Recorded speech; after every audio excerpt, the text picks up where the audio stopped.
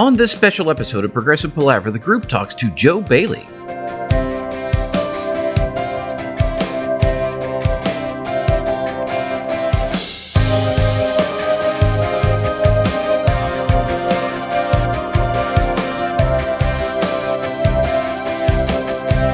Hi and welcome to Progressive Palaver, a group of lifelong friends and appreciators of music discussing the greatest progressive rock bands album by album.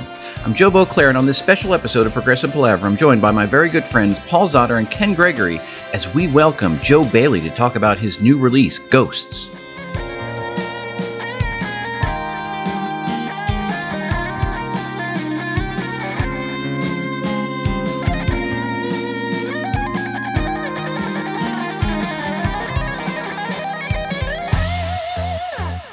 All right, Joe, welcome back to the Palaver, this time as a solo artist. We've had you on before, obviously, with Mark Anthony Kaye to talk about the Dark Monarchy, but now we're here to talk specifically about your latest release, Ghost. I'm very excited, so welcome back. Thank you for having me back. It's a pleasure. Yeah, so like I said, this is the first time we've gotten to specifically talk about a Joe Bailey release, and this is your sixth full album? Is that right, or is that That's right? Yeah. So your sixth full album, and you've slowed down. I guess you didn't slow down because you had the Dark Monarchy in 2020, but you've been popping them out, one a year ever since 2015 at this point. Walk us through maybe a little bit, or introduce us to this album, what this album sort of means to you. Is there any sort of, impetus? Is it impacted by the global pandemic situation? What's Ghosts mean to Joe Bailey? Well, it certainly was impacted by the pandemic. Like you said, I've had an album every year, and this album was supposed to continue in that fashion. But when the pandemic hit and everything went to hell, so I couldn't do anything, because the idea was to get all the artwork done and then do an accompanying video to sort of like accompany the release or around the release of the album, and then we couldn't get it done, so it unfortunately went on the back burner for a short while. Yeah, fascinating. The material I was looking in Bandcamp is credited as starting in 2019 and ending in early 2020. So you literally just kind of had it all done and had to freeze what you were doing with it. Yeah. It was all written and recorded by mid 2020. I remastered it just a couple of weeks shortly before I released it, just to give it a fresher feel in my ears more than anything else. Because when you're sitting on it for that long, it started to sort of, I don't know, feel a bit sour to me after the whole situation. So I wanted to just make it sound a bit more pleasing to my own ears. Is that often a case, like for your other releases? Are there things that you wish you would go back and could have done differently? Or was there just something about this specific situation that led you to maybe revisit this? I think it was more specific to this. I mean, if I could go back in time, there's a lot of things I would do differently on the earlier albums, but for this album particularly, I think just the whole situation was, we made plans and then we had to cancel them, and then it looked like there was going to be like a glimmer of hope, and then we'd make more plans and then we'd have to cancel them again. So it got to the point where I was just sick of it all. So giving it that remaster was the sparkle, a re-sparkle for me anyway. Well, I think there was a silver lining there. Joe mentioned the Dark Monarchy. So it's not as if you weren't productive as an artist. You collaborated with our friend Mark Anthony Kaye, and you were able to produce an entirely different project during that fallow period, right? Yeah. I can't remember whether I'd already had Ghosts written or not. I think I was writing them a long time alongside each other. So yeah, getting the Dark Monarchy, because we got the Dark Monarchy photo shoots done, like it was about a week before we went into lockdown. It was a good outlet for me. The Dark Monarchy. I just have to say, I just have to point out, Joe Bailey is a pro. Like, he is using a pop filter in front of his mic. It appears, at least. Yes, so yes, that's correct. Because I always have problems This with the will mic. be the greatest sounding podcast of all time. It's going through a compressor as well. Oh, very nice. Right. Very nice. So, Joe, one thing, because we've talked to you before, but I don't know that we've ever gotten the full backstory of Joe Bailey. I was hoping today we could spend a little time just hearing about like how you got started in music, how you got started on this year by year release, and some of the background of who you are as an artist and how you came to be. Yeah, that's cool. So I grew up in a very musical family. My mother was and still is to a degree a dancer. She's a very, very good dancer, and she's very musical. My dad played in like a boys' brigade band, playing the bugle and a snare drum and things like that. And then I've got 3 sisters, and the 4 of us all learnt piano from a very early age. And then when I hit around 12, I didn't want to play the piano anymore, so I went over to the bass. And then that was the trigger for me, really. I mean, I wrote songs I wrote my first song when I was 8, and it was awful, to be honest. But that sort of gave me the bug. And then when I started playing the bass, that's when I really started writing songs properly. I had like a couple of little projects in high school and stuff like that. Trying to think. And then, so before I released the debut album, I was recording albums at home. I think I recorded about 5, maybe 6 albums just for the hell of it, really. And then I give them to a couple of close friends, and that was it. And then it wasn't until the end comes too late when I thought, well, why am I just hiding this music? I might as well put it out there and see how people react. And yeah, the rest is history. Very nice. And along the way, you've assembled a small collection of guitars, basses, and various keyboards, and I love the instrumentation that you have. I mean, I love it all across, and I think it really stands out in some of the tracks in Ghosts, and we can get a little bit more in depth, but I am curious about how that all comes together. I'm always curious about the process, Joe, right? Like I'm really interested to know, like, when you put these songs together, and especially, I think with your music more than most, there's themes that kind of intertwine. There's little melodies that end up in the keyboard during the chorus or the verses, and then at the end it comes back, and you're like, yes, this is familiar. I've heard this before. So I'm curious how that all comes together for you, pretty much how you put these pieces together. Like, does it start with melody? Do you mostly write on bass and then add other things? I'm just curious about how you put it all together. So my writing process is a bit strange, really. I don't write on the guitar or the bass. So normally I have I get melodies that come into my head during say if I'm at work or something, and then I'll be like, oh, that's good. So I'll go and find somewhere so I can record it into my phone, just sing it into my phone. And then throughout the day, then that melody will spur on other melodies and riffs. So then by the end of the day, I've got pretty much half a song in audio format of me singing into my phone. So then when I get home, I use Guitar Pro to write everything down. I've told a few people this, and they look at me like I'm crazy. Like, how the hell do you write songs on Guitar Pro? But that's how I do it. And so I'll write that melody, and then I'll choose the chords to accompany it, and then it just goes from there. I very rarely use my guitar to write with, and then I normally work out the guitar parts later on once all the orchestration and all the keys and drums are done. That's brilliant. I love it. Works for me. Nice. Yeah. And do you do a lot of I'm sorry to get distracted with this. Do you do a lot of mixing around and like, I don't know. I mean, I don't want to use cut and paste lightly, but do you ever do you think, boy, I wonder this section, I'll just cut this out and put it over here and see how it is? Yeah. Does it all kind of come together in your head and you're like, exactly what you want? No, I do a lot of cutting and pasting. Sometimes there'll be an entire section in a song that I will remove and move to a different part of the song because it sounds better there. Yeah, I just work with whatever works, and then sometimes if I've got a string line, I will move it onto copy it onto another track, and then put an arpeggiator with it, and then there'll be about 5 or 6 tracks of the same MIDI file, all with different instruments playing it. Cool. Yeah. All right. Yeah. I love the way it all comes together. It's always very melodic and very full. I definitely dig that. You seem to be very confident in the final product.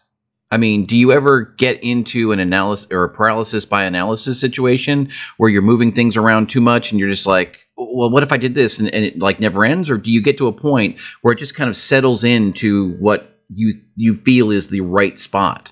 Yeah, I don't tend to move things around too much. Sometimes I will. More so, I will just remove a section if I feel it goes on for too long. I'll just say, well, that's just too much, so I'll remove that, get rid of it. But it comes together quite naturally and quite easily for me.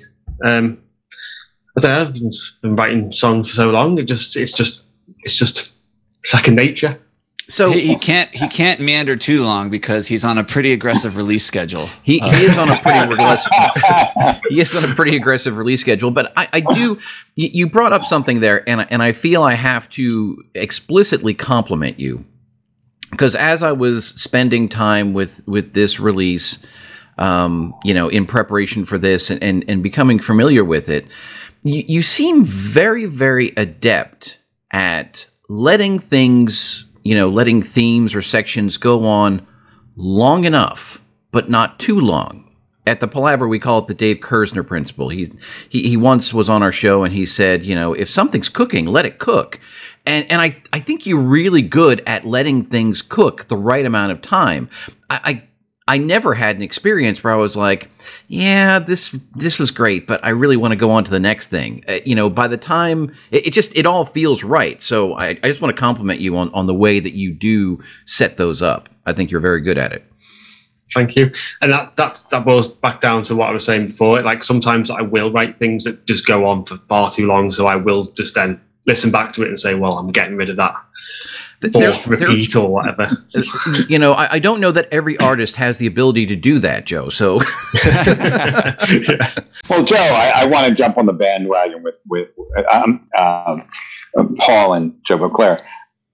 I believe that after this many albums and all the skills that you developed, you could be doing string arrangements and production, beyond your personal stuff, and you did with Dark Monarchy, and you could even jump into other genres, I believe. So, we've all been digging into music for years in this podcast and years before that, and it's a real delight for us to hear what you do above and beyond a lot of solo artists. I've often thought of maybe submitting music in for just make a portfolio of orchestral music and get it going, but I just never get far enough. I'm always too busy writing my albums or Dark Monarchy or whatever. It's just, there's that aggressive my brain release never schedule. shuts off. Yeah. Right. Joe, one of the things we talk a lot about on Progressive Palaver is this concept of soundtrack dissonance. Yes. It comes into play. So Tom, who I don't think you've met, does a lot of work in movies and sound design, and I think he sort of tipped us off to this. And it's when you have a certain mood of a film or a topic that maybe is dark or I'll just say dark or negative, and you have sort of a soundtrack that goes along with it that's the opposite, right? It's like sort of pleasant and happy, and it really struck me that soundtrack dissonance is very present in River of Spite. Yes. One of my favorite tracks from this record.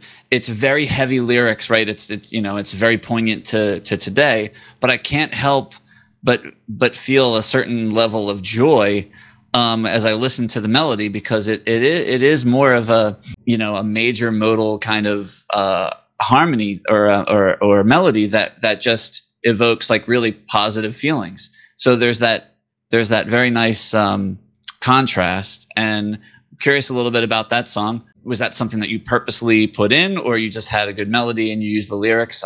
Curious about like how you put River of Spite together, given the poignancy of the lyrics that you chose there. So the music was written first. I don't even know where it came from. I think at the point of writing that stuff, I was listening to a lot of Flying Colours and a lot of Flower Kings. So I think that was what heavily inspired the music in that song. And that lyrically, I tend to write miserable things, really. I don't write happy lyrics, so it's I had to put lyrics to this song, and that was how I was feeling on that particular day. So I think it kind of works. I mean, it's got kind of a little back and forth, I think, with a major feel, and then it goes quite sort of dark sounding in parts of it as well. So yeah, it just came together like that. I'm very curious here in terms of just miserable influences that bring us joy. One theme on the Progressive Palaver, one theme for that is Marillion clutching at straws. But for you personally, can you think of a more classic album that is miserable but simultaneously brings you absolute joy? God, there's probably hundreds of them. I can think of a particular band, and that would be My Dying Bride, who I'm a huge fan of, but they are like one of the most miserable bands you'll ever listen to. But I just love them. I can listen to them whenever, so that they bring me joy in that way.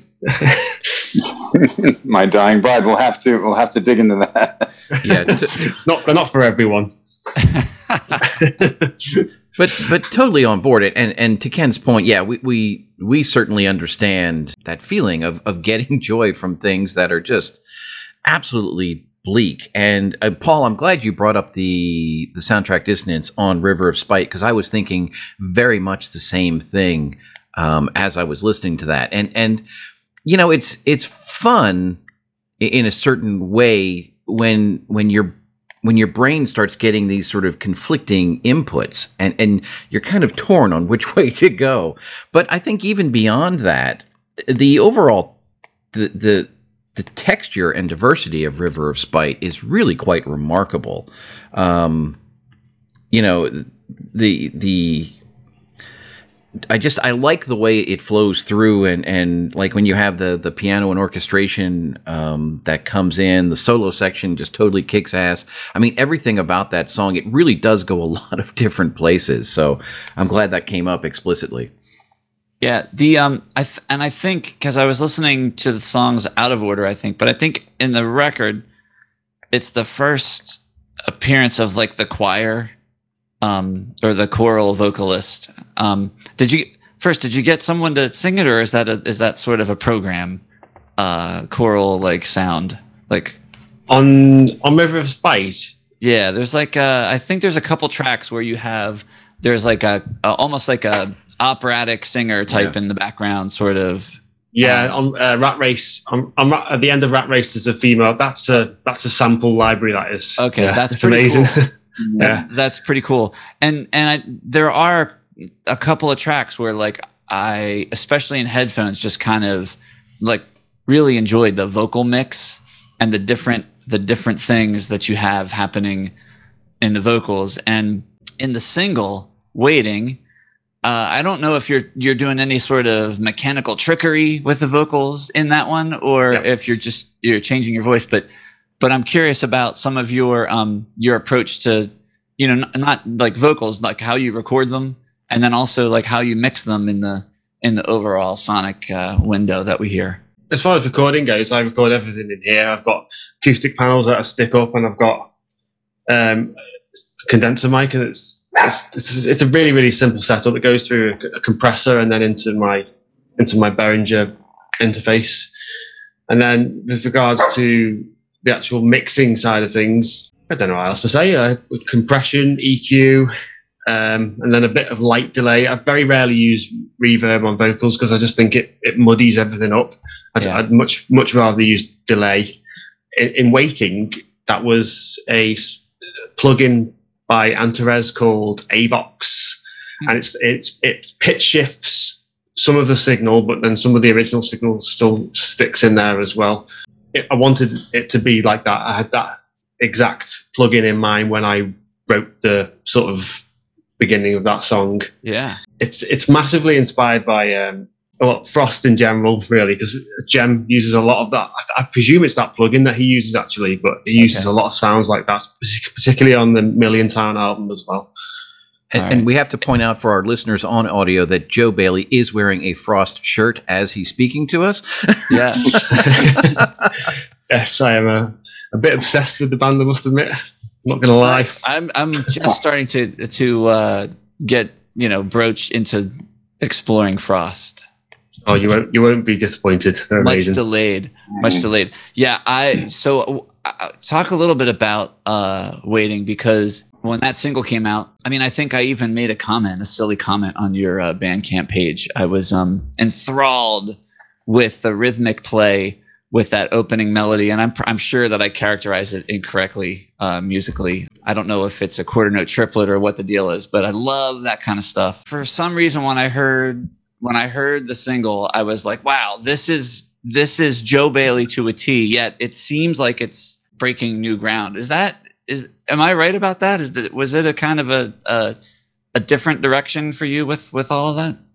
Yeah, I've dabbled with electronic sounds, obviously, but I think that that whole intro, I don't even know where it came from. It just sort of was flowing as I was writing it, and then I can't even describe what I was thinking when I was writing it. And then I thought, once I got to that last part of like the pre-chorus, I thought, I'm going to have to do something heavy here because it can't go on like this. And then I thought I did that big pitch shift, and then it went bang into it. And I thought, yeah, totally works. Yeah, I think it's one of those songs where it sort of develops this delicious tension throughout until you get to that heavy section that kind of releases some of that. So it's absolutely delightful. And the way the album is tracked. The first three songs, it's wonderful because they're diverse yet consistent. Like I feel like I have a pretty clear idea of who Joe Bailey as an artist is, but at the same time, you're sort of exploring the corners of the box, as I like to say. And so, was it when you tracked the album out? Was it deliberate to sort of get a sort of a broad spectrum in those first three, or I mean, how did you think about that? Yeah, it was mostly deliberate. I always knew Haunted House was going to be the opener, and I always knew Ghosts was going to be the ending. We're going to talk about Haunted House, so okay. And then I thought with the way it was, I thought the first two tracks were sort of like not typical, but they were very much me sounding. And then I thought, then to break the album up, I put Waiting, and then a very unusual Abracadabra, and then finish it with more songs that sound more like me. Okay. So I think it was mostly deliberate. Yeah. Cool. If we're going to go back to delighting in dark and dreary things, Haunted House is just it. Joe Bailey, I felt like you wrote it for me. It's absolutely, absolutely wonderful. I am obsessed with haunted houses, first of all. So that just the name kind of resonates with me. But the lyrics for this, when we talk to you, you seem like a really happy, well-adjusted kind of guy. But by your own admission, you don't write happy lyrics. And these lyrics, they're pretty rough. A life being defined by the wrong decisions. I mean, that's some heavy duty introspection. And what I find interesting about this is the way that you set this up, and it has this sort of heavy yet spooky feel to it, right? I mean, literally the music sounds spooky, as if you're in a haunted house, which is great. Yeah. And it sort of has this feel like you can't ever get out, right? Like every time you try to do the right thing, it just doesn't work out. And every sort of lyric cue that you give builds this image of just a derelict, rundown, miserable, scary place.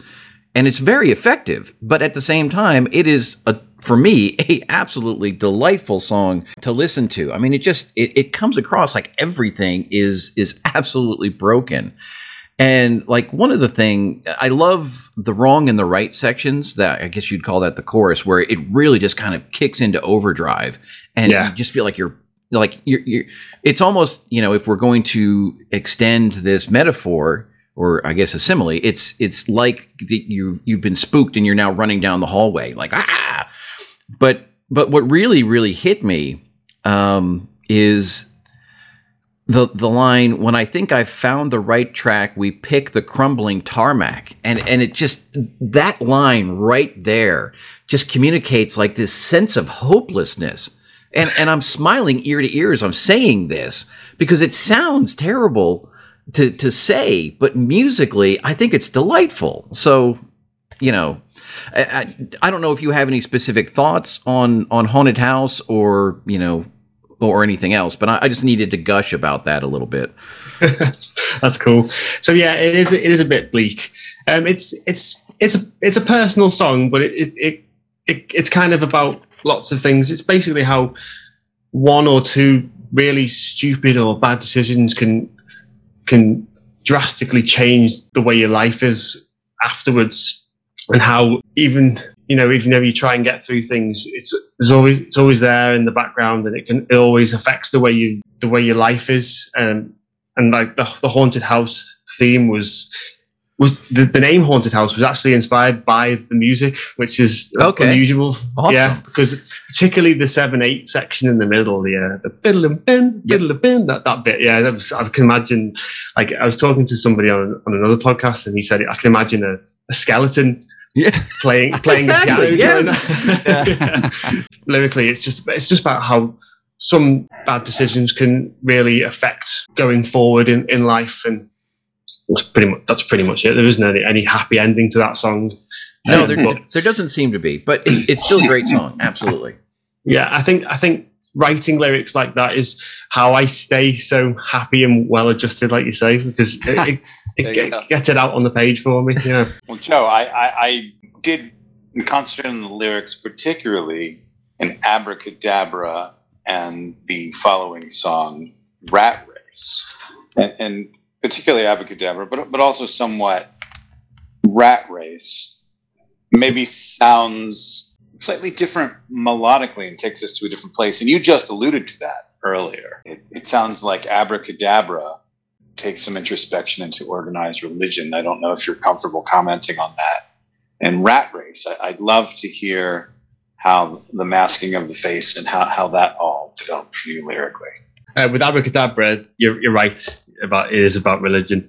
It's not. In the past, I have made little slight digs at religion. Generally, I was brought up a Catholic. It was rammed down my throat for a long time.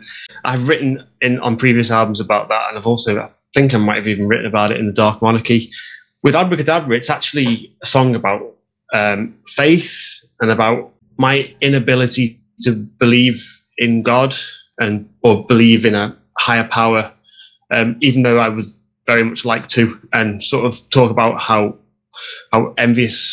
almost envious I am of other people for having that sort of faith. That comes through, yes, in the lyrics. Yeah, where we almost see other people having fun, and we wish we would have the same fun.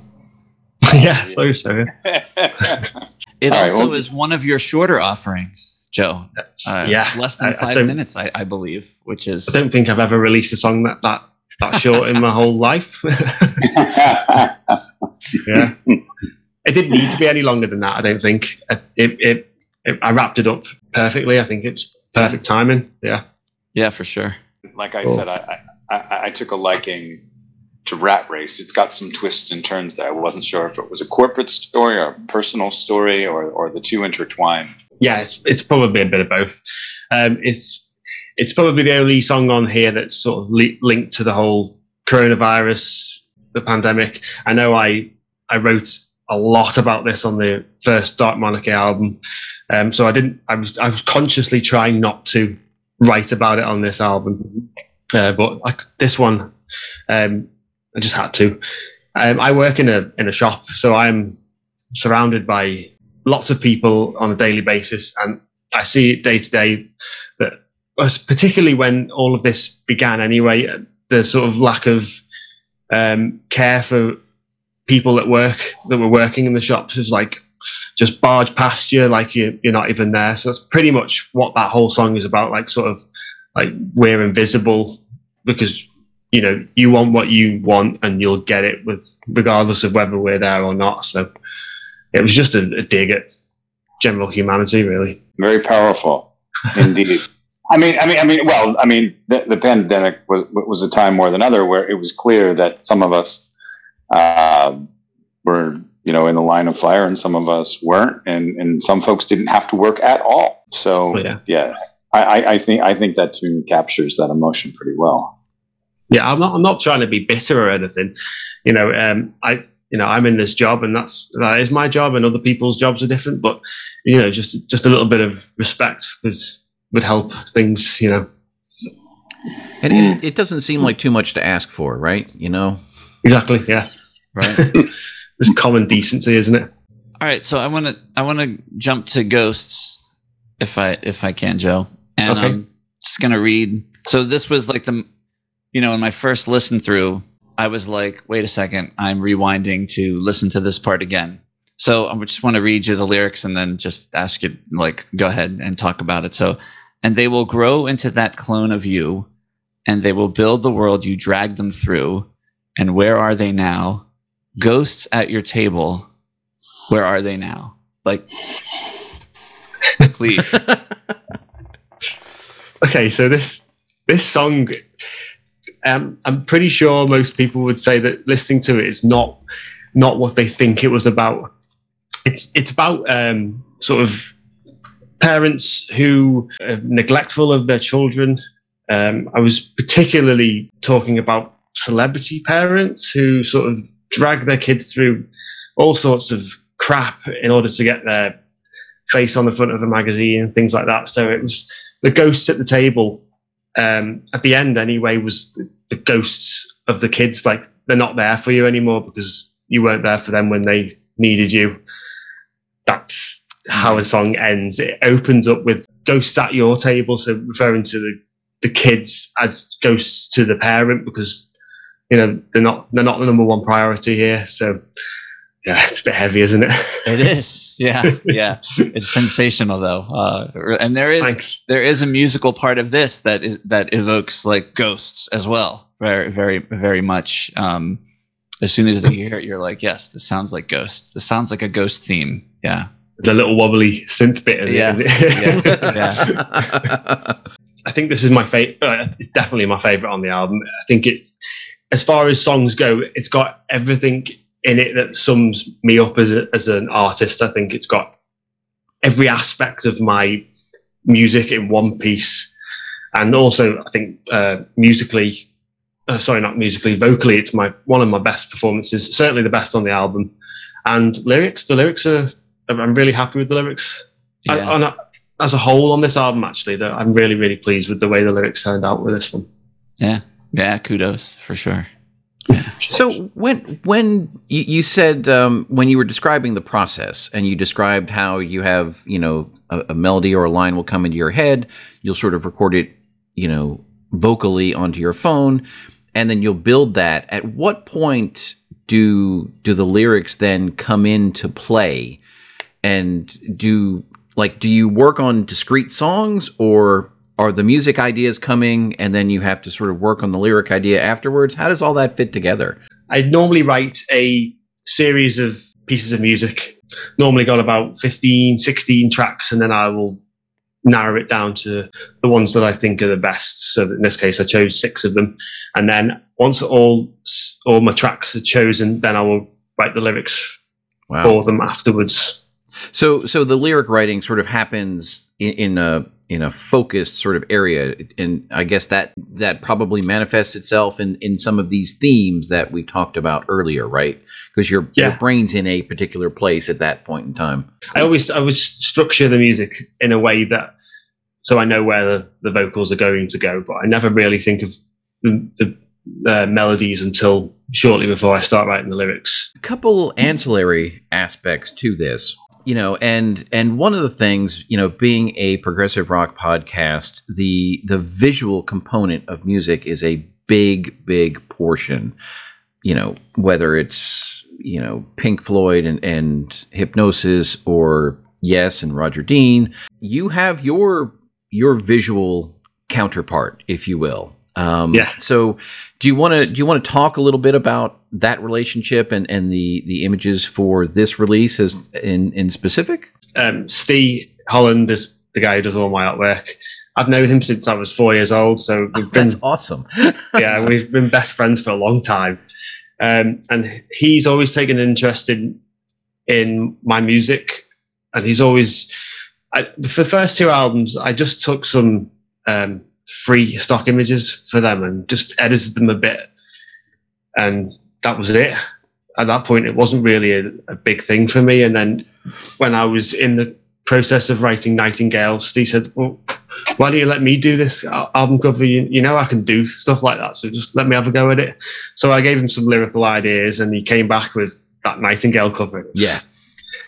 It was amazing. So I was like, that's awesome. And then he got into photography after that as well. So then he wanted to do proper pictures of me, not just promotional shots, but have me, you know, on the album covers and stuff like that. So it's just a professional relationship as well as you know, being best mates.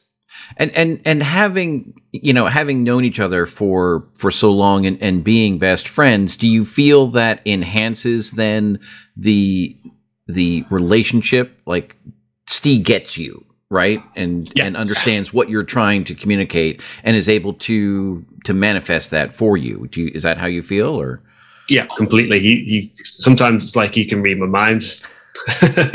Yeah. As soon as he comes up with these ideas, I'm like, yes, perfect. I don't even need him to edit anything or anything. It's just, you know, sort of, you do your thing. I know it's going to be good.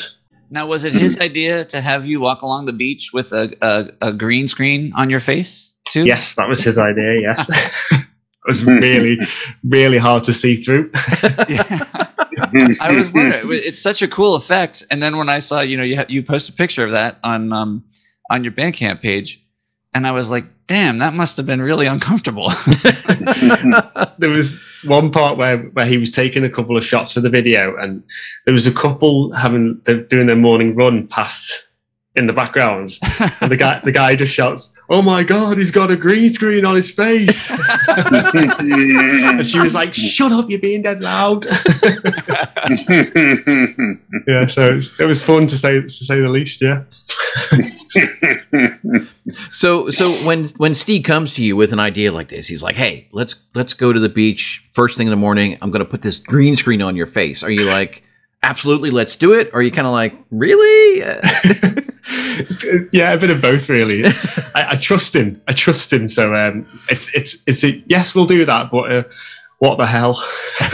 So when he described what he was looking for, were you able to visualize it, or did you have to wait until he provided you the final image and you said, "Oh, that's," you know, like, again, you say you trust him, but I mean, how far do you trust him at the early stages?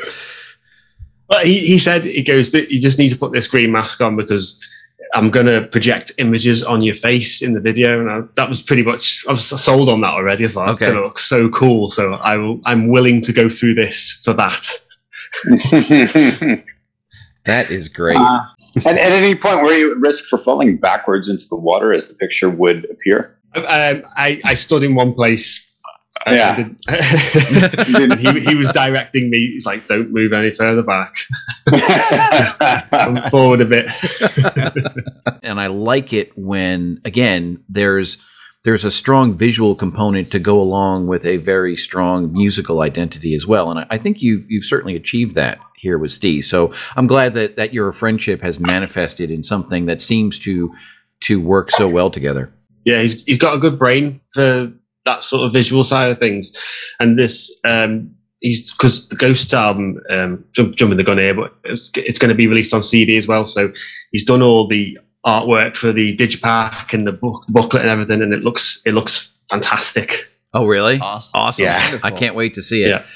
So I'm glad that came up because, you know, I'm very keen personally to get my hands on the physical copy. So, do we have timing for the CD version and when that's going to be released? Not fully. Mark is going to be releasing a post about it next week for the pre-order, just to set up the pre-order for it. But we've been in touch with Train Records, who he uses, and they're all given it the go ahead and everything. So it's just a matter of getting the funds together through the pre-order, and then so it shouldn't be too long. It'd be a few months, I reckon. Awesome. Well, we should celebrate this arrangement. I mean, from what I understand, this Beyond Dark Monarchy is the first time Joe Bailey, as a solo artist, is working through Riffical Records. So essentially, you have an arrangement with a record label. That's a cause for a celebration. Yes. Yeah, it was.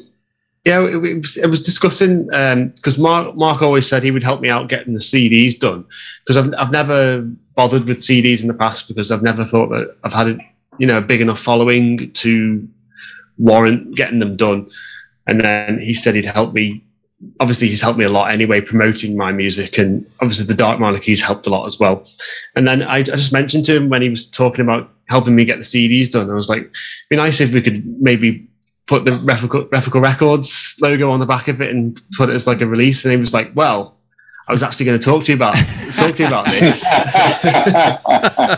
And then within that day, I had a Riffical Records agreement contract come through in my emails, all sorted. Well, it sounds very mutually beneficial to both you and Mark. So congratulations.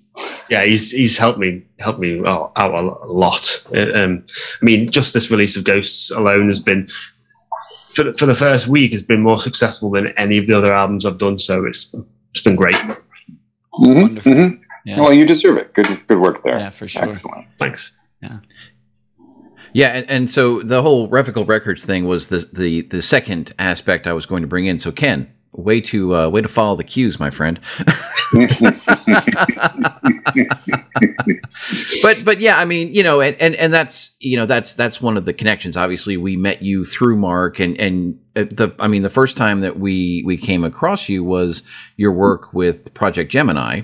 And then that led obviously to the Dark Monarchy, and I guess Ken, I don't even remember when it was we were talking with Mark. It was for the he had asked us to do a little something for the 5th year anniversary of An Ordinary Day, and you had brought up the idea that he should branch out into label management and things like that. And boom, a couple of weeks later, we get the information that, hey, I just signed Joe Bailey. So that was perfect. We were really happy for you, Joe, because again, we think that your music is great and deserves this broader audience. So wonderful.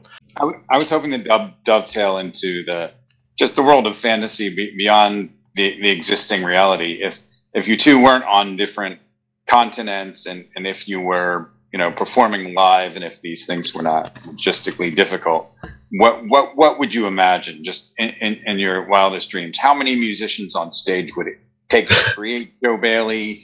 Would you be at a keyboard or on bass? What is that kind of vision in your head, no matter how realistic or unrealistic? In an ideal world, I would have a full orchestra and choir behind me. Nice. I would most definitely be on the bass.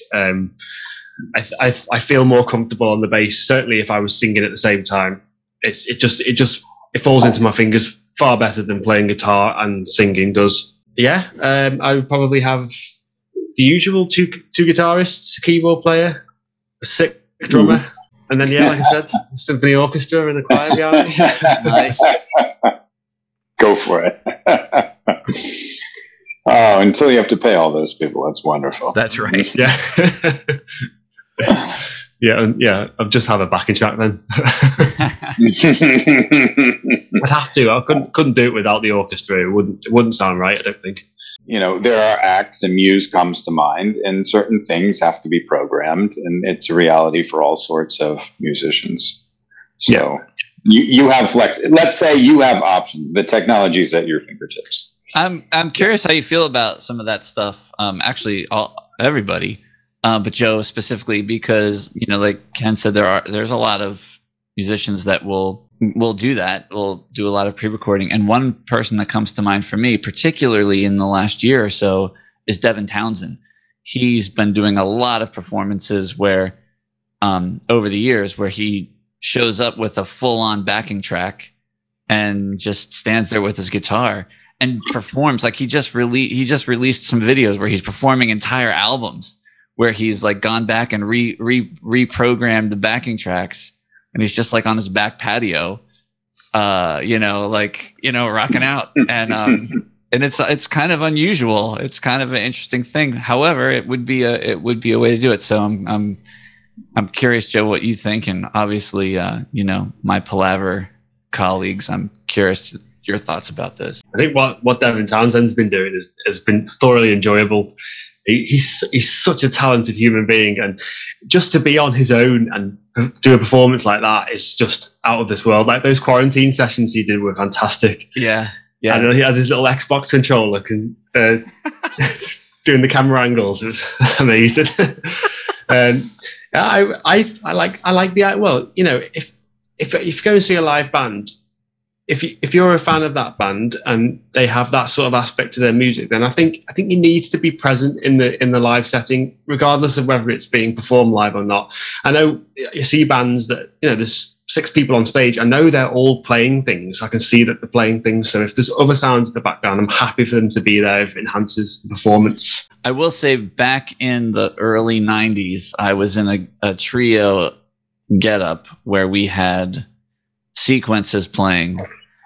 And this was before the proliferation of laptops and whatnot. So we were literally carrying a full-on CPU with us to every gig, setting it up. And the band came to a screeching halt one night when the CPU crashed right before a show, and we had nothing to back. This was a very lonely night on stage. Paul, was that during the gig? Yes, it was right before the gig. So we've had to do the gig without our little. And there were moments where it was just the sequence playing. Like there'd be these keyboard things, and we would all just be kind of getting ready. So it was a very, very tough and career-ending show for that particular get up. Paul, that was 10 feet tall, right? Yes, it was. Yeah. Yes, it was. I don't have necessarily a problem with that, as long as it's very upfront about what's happening.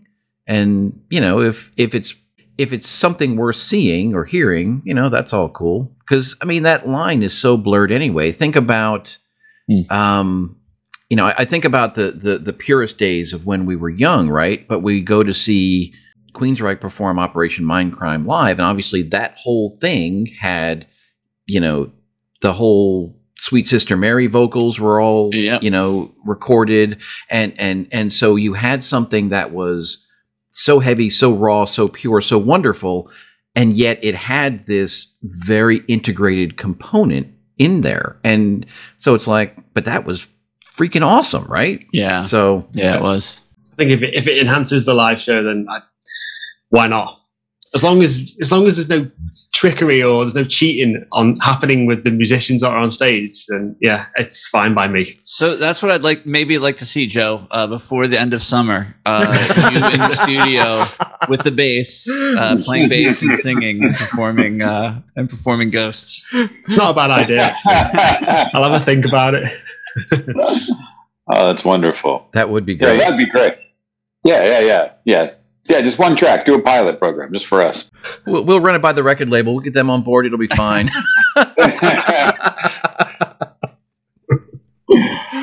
That's great. All right. So, I guess, what's next for Joe Bailey? Obviously, we have the CD pre-order coming up, and, we'll, my guess is this episode is going to come out very close to support of that. And I just recently this week got my vinyl version of the latest Project Gemini, so that's very cool. But what after that? What happens with Joe Bailey? What's next? Right. So yeah, once the CD's done, we've got the second Dark Monarchy album, which is yay! It's all mixed and mastered, ready to go. So we're looking to release the first single around mid-June. That was the idea. Holy cow. And then, and then the album in July. I don't know whether I should be saying this, He'll kill me, won't he? Well, we can ask him. Little teaser, that's all. Yeah, little teaser. Nothing wrong. Yeah, there's just an estimate. It's nothing set in stone. So there's that. Sometime midsummer, roughly just before or just after you do your solo performance from your studio. That's right. Yeah, okay. Sometime this year. And then later down the line, I'll be doing a second Xylem album. I don't know if you've heard of Xylem. That's a project that I have with Steve, who we was talking about before. It's like a sort of atmospheric electronic rock band sort of thing. We did our first album together a few years back, but we're talking about doing writing a follow-up this year. So that'll be in the works for probably next year. And my next album is already written. Awesome. Mm-hmm. Not surprised to hear this. Yeah, I finished it about 2 or 3 days ago. So it's 2 or 3 days ago. Yeah, it was because all the songs were written. I finished the last song for it last week, and I just needed to do the orchestral intro and outro. It's a very, very grandiose album. It's a concept album, so it's very good. It's a bit heavy, a bit heavier than the other stuff. It's very. It's a concept album about the serial killer H.H. Holmes. Wow. Okay. Documents his life and then his demise. So yeah. Wow. Joe Bailey with the heavy teasers here. This is and is that a Bandcamp available on Bandcamp? Joe? It will be eventually. I haven't done any of the recordings yet. I've been programming the orchestra and the keys as I go along, but I haven't done any recording, so to speak. So it'll probably be early next year, I reckon. It'll be next year. It'll be next year's release. Perfect. Yeah. Yes. Well, I mean, why wait till next year? Why don't you get it out? Yeah. See if you can fourth quarter. That way you've got 3 releases this year, 4 if you got the Xylem thing out. That'll be perfect, man. Why not? It'll make up for not releasing the solo album last year. Exactly. Right. 2020. Don't worry about it. I got you in 2021. It'll be perfect. I'll try. Well, we here at the Palaver would definitely like as much Joe Bailey as we can get. So this all sounds very exciting. Can't wait for all of this. And my guess would be that we'll have you back on at some point here in the not too distant future to talk about one or more of these projects. Very exciting. I'm presuming I'm going to be a part of the next project, Jam and album as well. The final. Oh, chapter. Right, book 3. Right, you've got to. You got to finish out the story. Reprise me role. Yeah, we'll be worried if you're not. It'll be so will I. Joe, thanks. It's always fun talking with you, and thanks for sharing some details about this. And congratulations, and good luck and continued success, man. Thank you very much. It's always a pleasure. Stellar work, mate. Keep it up. Thanks, Ken. All right, yeah. So Joe Bailey, thank you very much for your time here today. This was this was awesome. Ken is now. Are you going to sit at the kit, Ken, or what? just showing off. But we very much enjoyed getting inside your head a little bit, understanding about this very cool release. Very much look forward to the actual CD release, and so I will be sure to get on to the pre-order for that, and we'll wait patiently for whenever that's going to arrive. And again, we look forward to talking to you in the probably relatively near future about all these other exciting projects. So thanks, Joe. Appreciate it. It's been great, man. Thanks for having me. It's been great. Thanks.